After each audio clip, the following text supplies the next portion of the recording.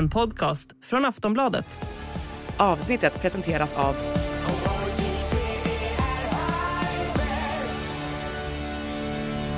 Stödlinjen.se, åldersgräns 18 år.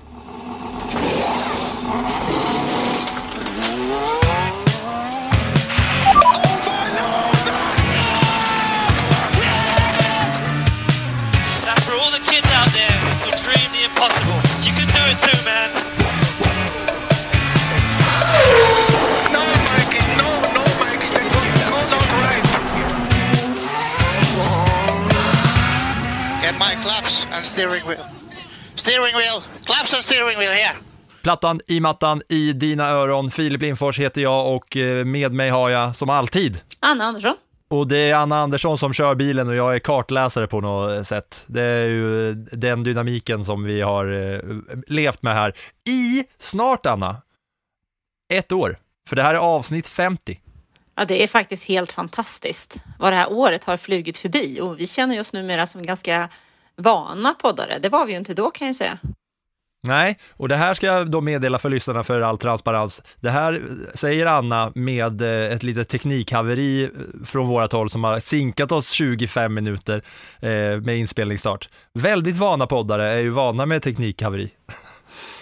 Ja, så är det ju. Men å andra sidan så har jag jobbat journalist några år och gjort alla möjliga konstiga saker för att få igenom texter, mutat tanter i gamla växellådor, sprungit med bullar till folk i hotellväxlar, så såna gamla krokodilklämmor och byggt om olika typer av... Krokodilklämmor? Ja, såna här röda och gröna med krokodiltänder på, klämmor, eller om de var blåa, kommer inte ihåg. Så man har byggt om liksom telefonjack för att få ut texterna. Allt möjligt får man hålla på med. Ja, det är inte klädnypor. Nej. Fan, små vad sladdar klädnypor som man alltid hade i väskan. För att kunna vara säker på att man alltid fick igen. Där man patchar in och patchar ut, eller vadå? Precis. Som gammal telefonistgrej liksom. Alltså vet, en gång jag var i Egypten så satt ju en tant ner, verkligen en sån gammal telefonistgrej alltså, och hade en vägg med såna här ploppar som hon drog in och drog ut när de ringde till rummet. Och på den tiden så fanns det liksom inte wifi överallt, så man ringde via en sån här server i Medelhavet någonstans. Och den där damen, hon var ju inte helt sugen på att hjälpa till alla gånger. Men till slut så insåg jag att det är att inte bara muta med pengar, men fick man någonting med procenthaltigt där i så gick det fort som 17 för henne i detta muslimska land och få ordning på de där som jag kunde få igenom mina texter. Aha. Sprit och dinarer, det var det som behövdes. Ja, men typ. Helt sjukt. Så lite teknikhaveri i ryggen här när vi kommer in i avsnitt 50 är inte så jävla farligt. Men det betyder alltså att nästa vecka så är det avsnitt 51 och veckan efter, när det är mega genomgång igen, då är det avsnitt 52, vilket betyder att vi har kört i 52 veckor i sträck. Det är faktiskt rätt imponerande. Men det är inte jubileum på så sätt. Va? Man jubilerar inte för ett år, utan man jubilerar ju på... Egentligen är det här då ett jubileumsavsnitt eftersom att det är 50. För man jubilerar ju på jämna nummer. Man kan väl få jubilera lite när man vill. Jag kan ju tycka liksom att 55 är rätt trevligt också. Ja, men då är det värt att fira då. Vi firar idag och vi firar om 2 avsnitt. Idag firar vi att vi är halvvägs till 100. Och om 2 avsnitt så får vi fira att både att säsongen kommer vara igång då, men även att vi har gjort det i ett helt år.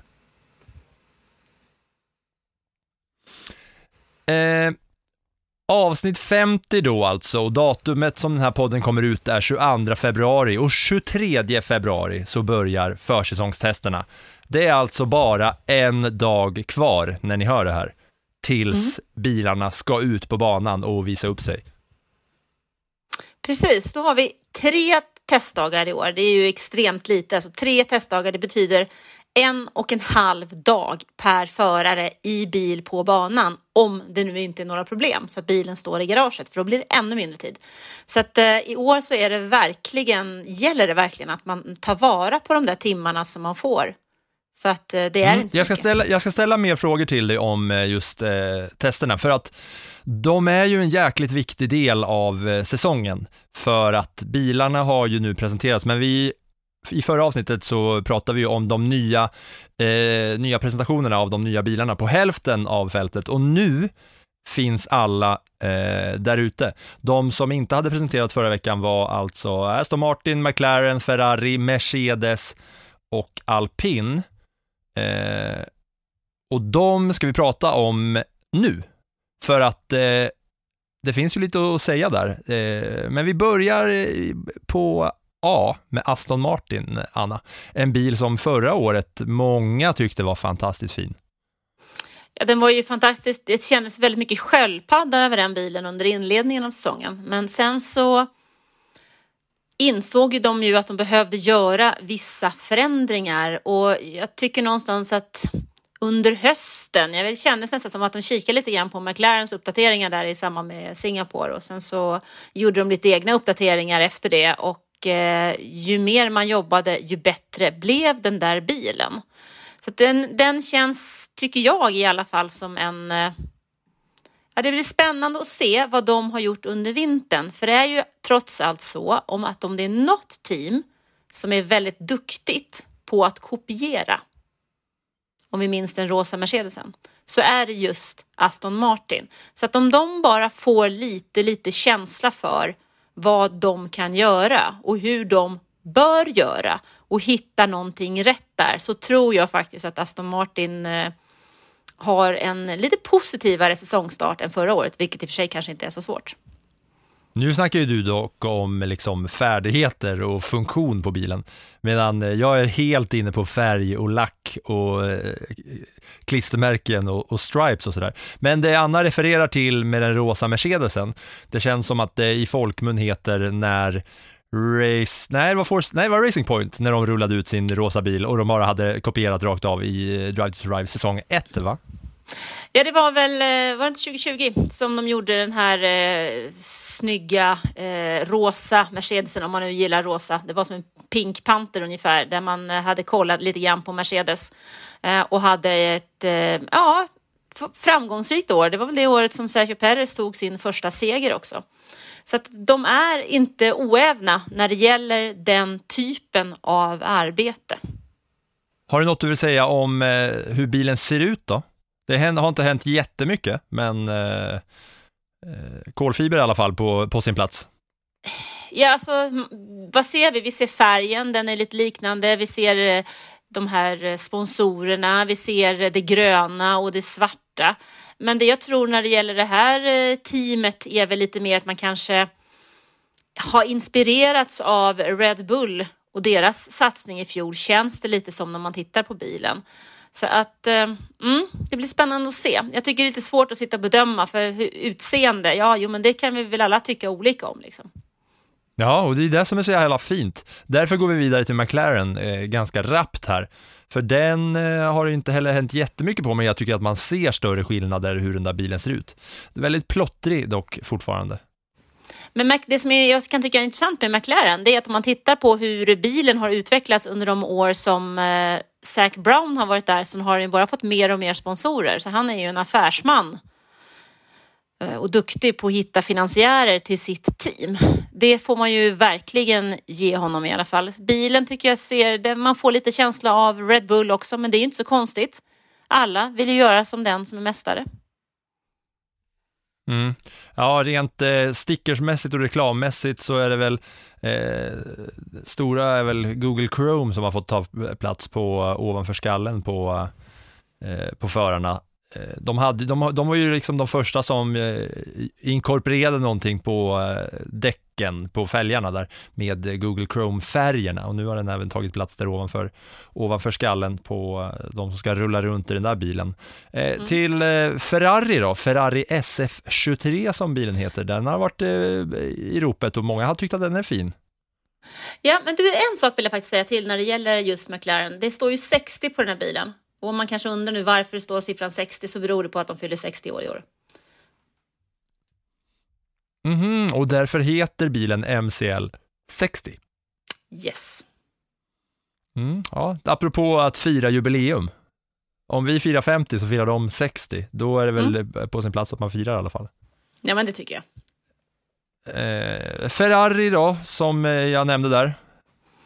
Populär bland fans online. Mycket. Det var lite kul tycker jag att se Ferraris lansering i år på Fiorano. Mycket folk på plats. Vi fick också se när bilen drog ut på banan. Det var sten, sax och påse mellan Sainz och Leclerc. Vem som skulle få köra första varvet. Och den som körde som tvåa fick köra lite extra. Och Leclerc var ut först och ville försöka få till ett varv till. Men Sainz var stopp där. Box. Nu är det min tur. Just det var klart och tydligt där att hur han bönade och bad om att få köra lite till. Ja, men jag tycker ändå att det var lite positivt och det var lite lagom glimt i ögat. Och jag fick en glad känsla kan jag säga när jag såg Ferrari. För det kändes ändå som det var ett genomtänkt lounge-event. Bilen är ju snygg. Alltså Ferraris röda färg är ju snygg. Det kan vi inte komma ihåg. Det är ju så mycket F1-hjärta i den på något sätt. Och visst, det är lite svart och lite sånt i den. Men någonstans så fick man ihop det här på banan med förarna, fans.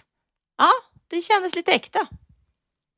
Det har blivit förra årets Ferrari-bil, den fejdade liksom över mellan rött och svart. Man ska säga hur den liksom gick över från den ena färgen till den andra. Här är det klarare och tydligare streck den här gången. Men det är den här svarta kolfibern som man ser på många av de andra bilarna som är liksom klar och tydlig. Men det finns ju en anledning till det. Där du har svart kolfiber behöver du inte måla. Och behöver du inte måla så sparar du lite vikt. Det pratade vi om med Nico Rosberg förra veckan när hans svarta kolfiberhjälm, när han blev världsmästare där 2016, att han valde en svart hjälm för att spara några gram. Och det är ju samma sak när det gäller bilarna faktiskt. Ja, det är sånt väldigt tydligt tema på den här lanseringen av allas nya bilar. Att det är just nu som folk har hittat hem i kolfiberfärgen och att de liksom känner sig trygga med det liksom. Och det är ju som vi var inne på det avsnittet. Färg kostar tid, så att säga.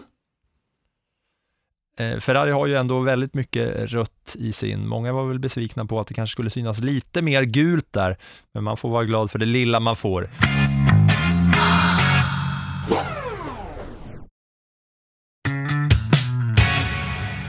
Och när vi snackar kolfiber och svart så kommer ändå, enligt mig, den överlägset snyggaste bilen av alla de nya lanseringarna. Mercedes bil som heter W14, som är kölsvart. Ja, jag kan ju tycka då med min tyska hjärta lite grann här att det är lite synd att silverpilen inte är silverfärgad. Å andra sidan så har ni som har hört oss några gånger här nu hört storyn om varför den bilen från början blev silverfärgad. Den var ju vit men vägde för mycket på 30-talet och då skrapade man bort färgen under natten och så kom aluminiumen fram så den höll sig inom vikten när man gjorde premiären av den här, det som blev silverpilen då, så att säga.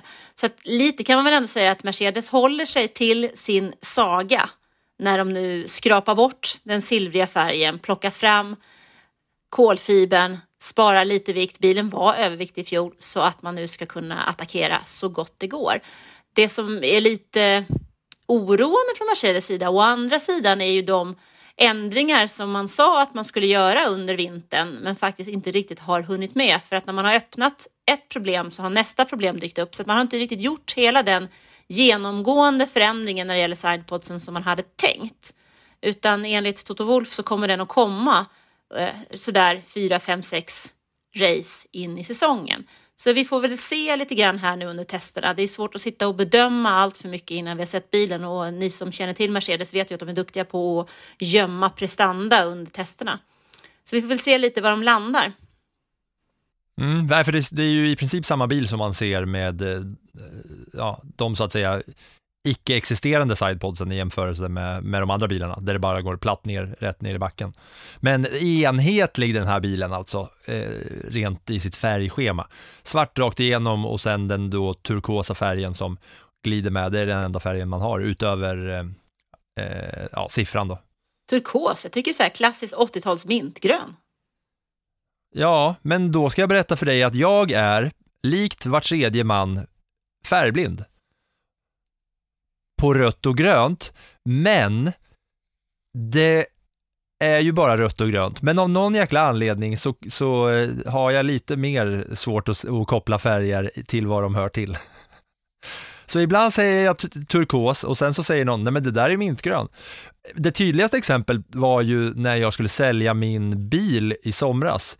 Då man begär ut ett sånt papper från om det är Transportstyrelsen eller Trafikverket eller vad det nu är, för man skulle ha ett sånt köpeskontrakt. Och då hade jag mina föräldrar med mig och då skrev man ju så här registreringsnummer och personuppgifter och allt sånt man skulle skriva över till säljaren. Och då fick jag ut då där det stod blå på bilen. Alltså det stod Citroën C4 färg blå. Och då sa jag, men det är så fel här, den är ju grön. Och då började då min tjej och mina föräldrar och min brorsa och den som skulle köpa bilen. Alla garvade så jävla mycket för att den var så klart och tydligt blå. Då hade jag kört runt i den här bilen i 3 år och tyckt och trott att den var grön. Men den var tydligen blå, både faktamässigt och i alla andras ögon. Men då så. Då är det bra att du sitter och talar om hur snygga du tycker bilen i Sverige är. Kanske därför jag också tycker att Mercedesen är snyggast, för att den bara är svart.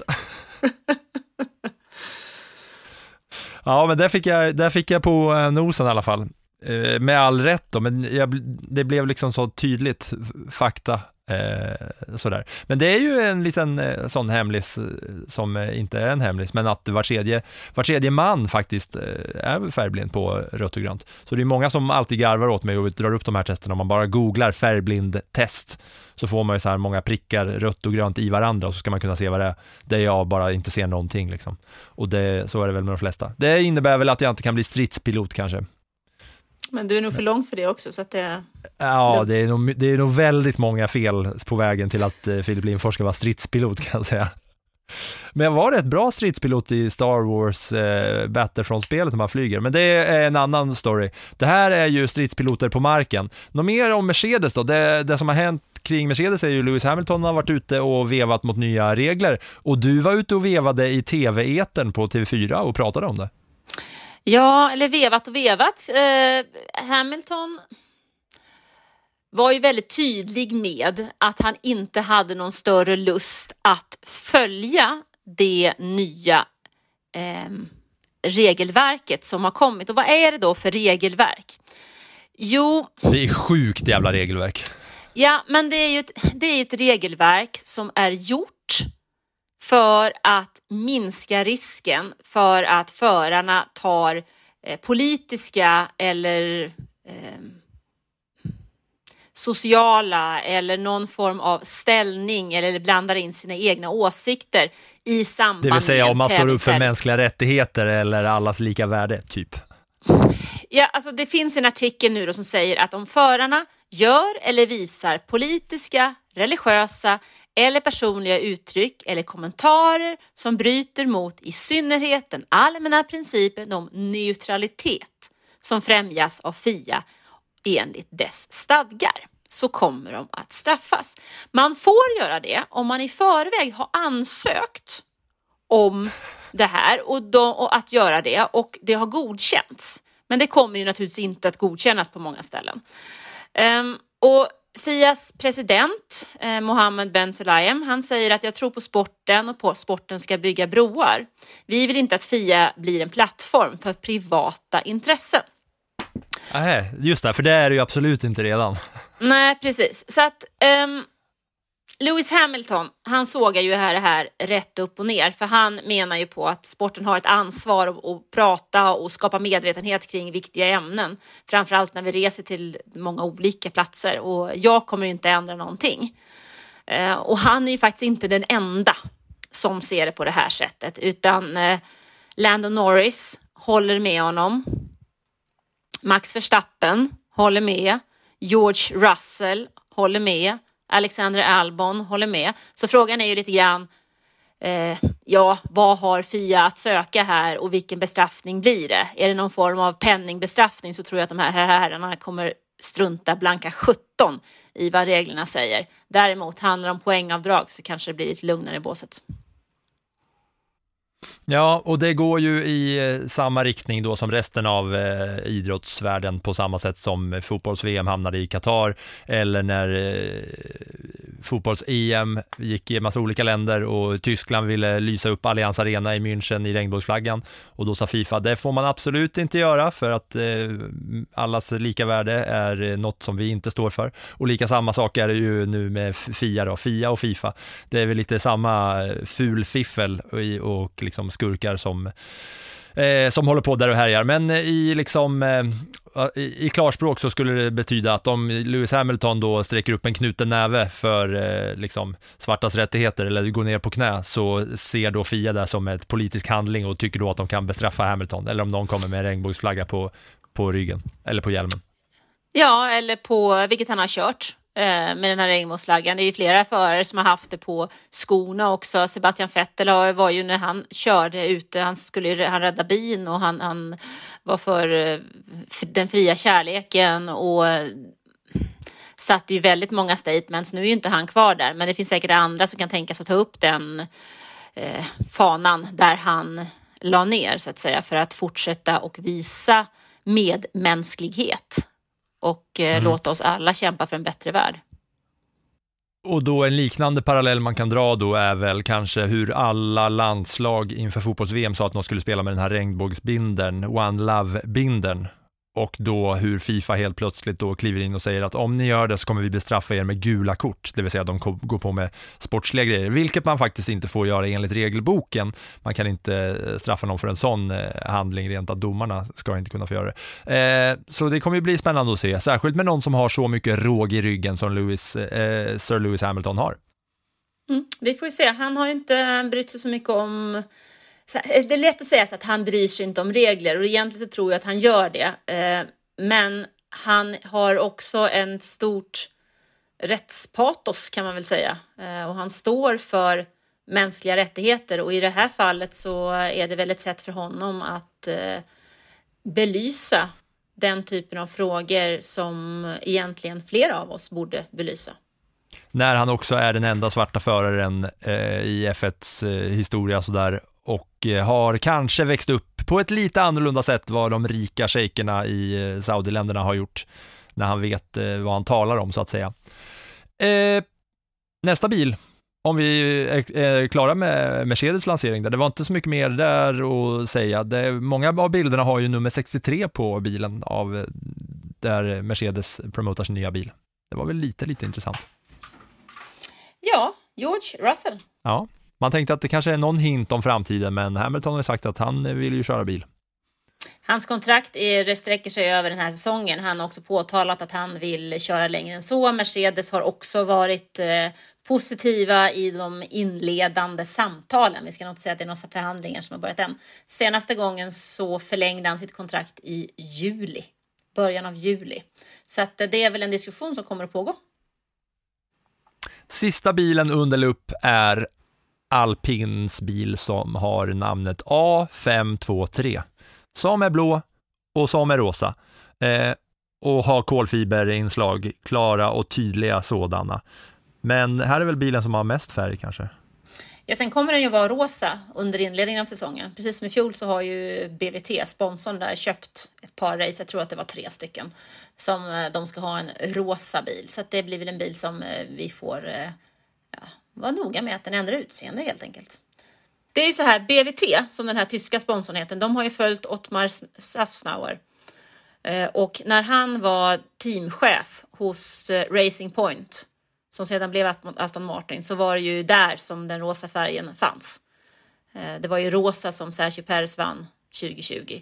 Men när han lämnade för Alpin så följde sponsorn med. Men var det inte första racet? Nej, det var det inte. Förlåt. Jag tänker ju helt fel. Jag tänker ju på att det var Fernando Alonso som körde runt i en rosa bil. Ja, men han körde ju. Och han kör i Aston Martin. Ja, och nu kör han i Aston Martin och så slog det slint i hjärnan där. Just det, så var det. På det här Alpin-eventet så stod ju då de gamla rivalerna Esteban Ocon och Pierre Gasly bredvid varandra och lite stelt pratade om att de är goda vänner och att de har raceat mot varandra. Men det är stel stämning mellan de där två herrarna. Alltså, pratade om att Ocon var lång när han var liten. Okej, det är kul. Haha, vi är kompisar nu. Vi har raceat mycket mot varandra. Ja, det där är ett samarbete som jag är väldigt, väldigt spänd på att se hur det utvecklas under året. Jag är inte helt säker på att det är rätt att satsa franskt. Jag ger det ett race. Sen är det osämja i det där teamet. Men en till sak som då hände i alpins lansering, och om det är någon som ska kunna mäkla fred då mellan de här två när det börjar skita sig, det är alpins nya ambassadör, Zidane. Den gamla legendariska, enligt många, en av världens bästa fotbollsspelare genom tiderna. Avgjorde finalen 98 mot Brasilien på hemma-VM i Frankrike. Skallade Materazzi i VM 2006. 3 raka Champions League-titlar med Real Madrid som tränare. Men nu, han har inte haft något jobb sedan han slutade i Real Madrid. Och nu blir då hans första åtagande här. Alpin-ambassadör. Tanken är väl att han ska...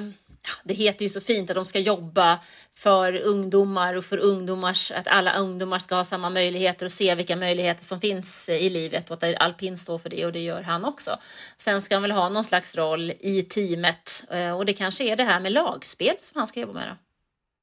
Ja, för det har han ju minst sagt rätt bra erfarenhet av. Både som spelare i världens bästa lag och landslag, och även som tränare. Det är inte många som kan liksom stoltsera med 3 raka Champions League-titlar som tränare. Så han har ju en hel del med lagbygge att lära ut dem då till alpinteamet. Men det var ju en stor snackis på det där eventet. När alpin då vevade upp flintskalliga Zidane upp på scenen för att skaka hand och vinka och visa upp sig. Det har ju internet gått bananas åt. Ja, men det är ganska överraskande då. Senaste gången de hade en ambassadör så var ju Alain Prost för Renault. Han var ju väldigt besviken när han inte fick vara kvar där. Så att vi får se om det här ger bättre resultat. Zidane var ju gäst hos alpin förra året under Monacos GP. Då kunde man se han där i kulisserna med ett super-VIP-band. Men det var väl där, kan jag tänka mig, som samarbetet började, att de hittade någon gemensam nämnare och började prata, och sen så tar det en stund när man är överens. Ja, det är ju många sådana. Det kommer ju bara fortsätta synas liksom superkändisar på den här startrakan då innan, när David Coulthard går omkring. Det är en av de bästa stunderna med racehelgerna tycker jag, inför racen, när David Coulthard går runt som en jävla morspit och bara rycker och sliter i folk som han vill intervjua. Så helt plötsligt, där kommer Stenmark, här kommer Zlatan. Jaha, då tar vi Christian Horner, har du en sekund? Eller han bara, nej, tar vi nästa. Det är ju faktiskt roligt att se. Jag tror att det kommer bli mycket, mycket större sådana grejer i år. Fatta den i Vegas liksom, var de kommer kötta hårt på den gridwalken. Det tror jag också. Ja, men då har vi faktiskt sagt någonting om alla bilar, och jag frågade dig igår om du ville sätta betyg på dem, och det var du inte särskilt intresserad av, för att sätta plus på utseende, det är ju så subjektivt det kan bli, va? Men om jag frågar dig så här då, Anna, på Formel 1:s egna hemsida så har de haft en omröstning där folk har fått rösta vilken som är deras favoritdesign då, eller favoritlivery. Och det är 83 000 personer som har röstat. Vill du gissa i vilken ordning rösterna har hamnat? Vilken som folk tycker är snyggast? Jag tror att, nu har inte jag sett den här omröstningen, men jag ska tippa att Ferrari ligger i topp. Ferrari är 2 med 19% av rösterna. 1 är en bil med 31% av rösterna. Det går i rak linje med vad jag tycker, kan jag säga. Ja, men då är det Mercedes. Jajamän, 31% av 83 000 personer röstade fram Mercedes som den snyggaste. Ferrari 2 med 19%. Red Bull 3 på 8%. Där hade det inte hänt mycket. Och den fulaste bilen då enligt folk och fä? Ja, det måste ju vara... Vad tror du? Alpin. Ja, Alpin 3%. Det var snyggt gissat. 3% på Alpin, 4% på Haas, som jag nu med facit i hand tycker att Haas är ju lätt fulast. Alfa Tauri näst fulast. Och så tyckte även folket, efter att de tyckte Alpin var fulast med 3% som tyckte rösta på den. Sen var det Haas, Alfa Tauri, Williams på 4%. McLaren på 6%. Aston Martin kommer då... Nej, förlåt, jag sa Red Bull 3. Alfa Romeo har dykt upp där som på pallen av vad fansen tycker är snyggast. 15% tyckte Alfa Romeo var snyggast. Och det har man ju hört många säga också. Så de 3 snyggaste bilarna enligt F1-fansen på F1s egna hemsida: Mercedes, Ferrari och Alfa Romeo. Ja, men det som slår mig lite grann så här, det är väldigt mycket svart och rött i år. Blir det väldigt, alltså någonstans så kan det kännas som det kan bli lite knepigt alltså att hålla koll på vilken bil det är i både halvdåligt väder men även i höga farter, för att Alfa Romeo, Haas, alltså de är nära. Ferrari, det är mycket svart och så har du Mercedes en svart, alltså det är mycket där. Ja, och när de där åker fram i 300 km/h så kommer det också vara lite stökigt.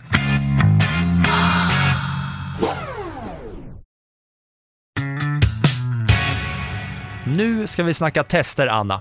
Testerna börjar alltså imorgon när man hör det här. Och då vill jag bara göra liksom klart och tydligt här nu. Vad är det som är så viktigt med de här testerna? Hur stor betydelse har de på hela säsongen? När är det dags? Hur länge får man köra? Och allt sånt. Så jag börjar med att jag ställer lite frågor till dig. Gör det, så ska jag svara så gott jag kan. När är de här testerna? 23 till 25 februari. 3 dagar i Bahrain. Inte dygnet runt, va? Nej, de går, alltså för vår del så blir det ju nattetid då. Men man kör igång, man har liksom bestämda tider när man får köra. Det är bestämd lunch timme mitt på dagen och sen så kör man igen efter. Vilka bilar är det som man kör då? Kör man, om vi kollar teamen, får man köra båda sina bilar? Eller kör man en av dem? Nej, man kör en av dem. Varje team har en bil, vilket betyder då att förarna delar på en bil. Så att det blir ju, som jag sa, 1,5 dag per förare i bil. Vem som kör vilken dag brukar man kunna se samma dag. För det är inte alltid som teamen meddelar det innan. Och vilka är det som får köra då? Vi har ju pratat lite om reservförare och testförare och sådär. Alltså det är ju en förare som har superlicens. Men tidigare när det var upp mot 9 testdagar så fanns det ju team som sålde testdagar till förare med lite pengar för att få in mer pengar. Williams till exempel har gjort det. Nuvarande Aston Martin, Racing Point har också gjort det. Men nu gör man ju inte det längre för det är så himla lite tid i bilen som varje förare har. Så de måste ju verkligen nyttja all tid och köra så mycket de bara kan. För att se att alla systemen i bilen fungerar. Testa de sakerna man har haft i vindtunneln för att se att de visar samma sak på banan som de gjorde i datorn och i vindtunneln. Man måste se att hållbarheten finns där. Så det viktiga nu är ju inte att sätta snabba tider egentligen. Utan det är ju att köra så mycket som möjligt varje dag. Så många varv det bara går för att se att bilen verkligen håller. Där ligger fokus. Och då handlar det alltså data bara, så att alla ingenjörer på hemmaplan ska kunna ha så mycket siffror som möjligt att röra sig med och runt. Eller hur? Ja, precis. Absolut.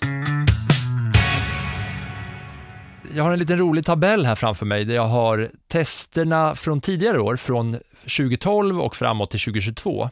För att det du säger, det handlar inte om att sätta snabbaste tid. Men det handlar om att få så mycket data som möjligt. Men här har jag då jämförelse på den som har snabbaste tid under testerna och den som faktiskt körde snabbast när själva Grand Prix var sen under säsongen. Och förra året var det första gången sedan 2019 som inte samma stall var snabbast på testerna och på racet. För innan så har det varit, förra säsongen så var det Max Verstappen och Red Bull som var snabbast på testerna i Bahrain. Och när racet sen var så var det Leclerc och Ferrari som var snabbast. Innan så var det Red Bull som var snabbast 2021. Och 2020 så var det Mercedes som var snabbast på testerna och i racet. Då var det Bottas som hade snabbaste testtid och Hamilton som vann racet. Så det är lite intressant att se hur det där har ändrats och om man kollar tillbaka i tiden liksom. För de här senaste säsongerna så har det ju varit mycket samma. Du, en liten kul grej bara jag tänker till här. Fernando Alonso, han måste ju ha kört ett par varv runt jorden i bara tester med tanke på att det liksom är ja, det är ju mer än 20 år sedan han körde sitt första F1-race. Han debuterade 2001 och nu har vi 2023. Han har visserligen varit borta några säsonger däremellan, men alltså herregud, han måste ha kört testkilometer. Jag tror faktiskt, jag har sett en sån stat under senaste veckan om just Fernando Alonso, att jag tror att det är så att han har kört flera varv runt jorden till och med. Rent kilometermässigt. Och sen vet jag inte om det är på träning eller om det är allting inräknat. Nej, men du får ju tänka på att när han började köra så var det fri testning. Han började köra 2001, då var det fri testning och kunna köra mycket som helst, så att han måste ju ligga liksom mil före alla andra. Och många gånger har ju varit på hemmabanan också. Om man kollar tillbaks på de här tiderna som jag har de senaste 10 åren då, så började det där 2012 då Kimi Räikkönen var snabbast när han körde Lotus. Men racet vanns av Pastor Maldonado, legendary F1-förare. Enligt många the GOAT, den riktiga GOATen, Pastor Maldonado i sin Williams. Annars är det lite fina namn här. Rosberg har varit snabbast många gånger. Lewis Hamilton har inte varit snabbast på testerna någon gång senaste 10 åren. Nej, men han vet väl vad han ska göra, känner jag. Det läser inte ut någon poäng på testerna direkt. Nej, det gör det inte. Framförallt när man kollar på de här siffrorna och ser att det är Mercedes från 2013 till 2020 som har varit snabbast på banan där testerna körs. Men annars så har det liksom, ja, det har gått lite. Ferrari har varit snabbast på testerna. Williams var snabbast med Felipe Massa 2014 när det också var Bahrain. Men vad ser du mest fram emot då med testerna? För jag antar att du kommer sitta och följa det här med lupp. Ja, men det kommer jag absolut göra. Jag vill ju se lite grann dels hur bilarna ser ut på banan. Alltså man kan ju se på bilarna lite grann hur ser det ut med porpoisingen, hur mjukt kör de, höll jag på att säga. Men alltså hur ligger de på banan? Sen vill jag också se vilka som kör och vilka som står i garaget. Problematik med hydraulik, motorer och så vidare kan ju vara extremt dyrbart. En annan intressant sak är ju att se om det är något av de teamen som man har trott på eller som har gjort stora förändringar som är långt efter. Då kan det ju vara så att det var som hos Mercedes i fjol då, att man helt enkelt har fått helt olika resultat i vindtunneln och på banan. Så lite sådana saker kikar jag på när jag tittar på testerna. Ja, det är framförallt Ferrari, Mercedes framförallt kanske som man är nyfiken på att se om den ska studsa mer eller mindre. Där har ju ändrats lite. Det är ju den enda lilla regeländringen som förmodligen är märkbar då, hur bilarnas ride height, alltså åkhöjd, hur högt de får vara ovanför asfalten. Men det ska bara bli kul att se förarna i sina bilar, att de är ute igen liksom. Ja, bilar på banan, äntligen bilar på banan. Innan vi avslutar det här lilla korta avsnittet så är det ju också så här att idag så kommer Annas samlade verk ut i butik. Samlade verk, F1-bil 2023 är det dags för. Yes, nu finns det i butik, så fynda höll jag på att säga. Ja, det är bara att knalla in överallt där man kan köpa diverse magasin. Vem är på framsidan? Kan det vara 3 stycken herrar på framsidan? Om jag får gissa hur redaktör Baron har gjort. Verstappen, Hamilton, Leclerc kanske? Precis, just så är det. Det är ju trekampsåret egentligen. Vi vill ju se här hur de får om de kommer i kapp och om de kommer förbi. Det blir en 8:e VM-titel för Hamilton. Blir det en 3:e för Verstappen eller den första för Leclerc? Så ut i butikerna, köp den här F1-bibeln då, för att det finns ju läsning som man har lite att plöja igenom på en vecka innan första racehelgen. 84 sidor. Och sen har du då varje bana också, så den ska ju räcka under hela året. Så varje bana har man koll på, så man kan inför race kolla lite grann. Men vilken bana var det? Var ligger omkörningsmöjligheterna? Så nu har Björn Wirdheim varit schysst och lämnat sina tankar kring varje bana under hela säsongen. Det ser man ju fram emot också. Och i samband med den här lanseringen av F1-bibeln så börjar vi lite smått nu puffa igång för nya F1-manager också, där du har kämpat med att försöka få ihop ett lag redan nu. Ja, jag har ju fått göra det redan innan, för vi kom ut med ett nytt nyhetsbrev också till Formel 1 imorgon med start faktiskt. Eller imorgon, nej idag måste det vara. 22 ska första nyhetsbrevet ut. Nu är vi vilse på dagarna här, det är för mycket att göra. Så då fick jag ju ta ut mitt lag också. Och det har jag gjort minsann. Så vi vill se hur länge jag orkar hålla i med det. Det vet man ju aldrig. Ja, det känns ju så jäkla oschysst att du tvingas göra det innan testerna. För jag kommer ju inte röra en enda fena där på mitt lag innan testerna är gjorda. Alltså jag ska ju spika mitt lag in på sista deadline-minuten. Vi har alla olika förutsättningar här i livet. Men du, ska vi sätta något du och jag sinsemellan i år då, eller? I plattan i mattan-kampen i F1 Manager? Nu tar du mig på sängen, för du vet ju precis som jag att jag inte kommer att ha tid att engagera mig i det där. Men när du sitter och liksom byter och fixar och grejer och donar, så kommer jag ju komma ihåg det framåt maj. Liksom. Och så gör jag någon så här panikbyte igen framåt sommaruppehållet. Och sen är det så himla mycket att göra, så då har jag missat och så har jag torskat igen. Ja, det har du helt rätt i, att det är faktiskt exakt så det kommer se ut, för att jag vet att jag redan har några här på redaktionen som jag kommer ha interna bets med, då det faktiskt får lite betydelse för mig. Men då kan vi väl säga så här då, att om du spöar mig så får jag bjuda på middag helt enkelt. Den låter bra, den tar jag direkt.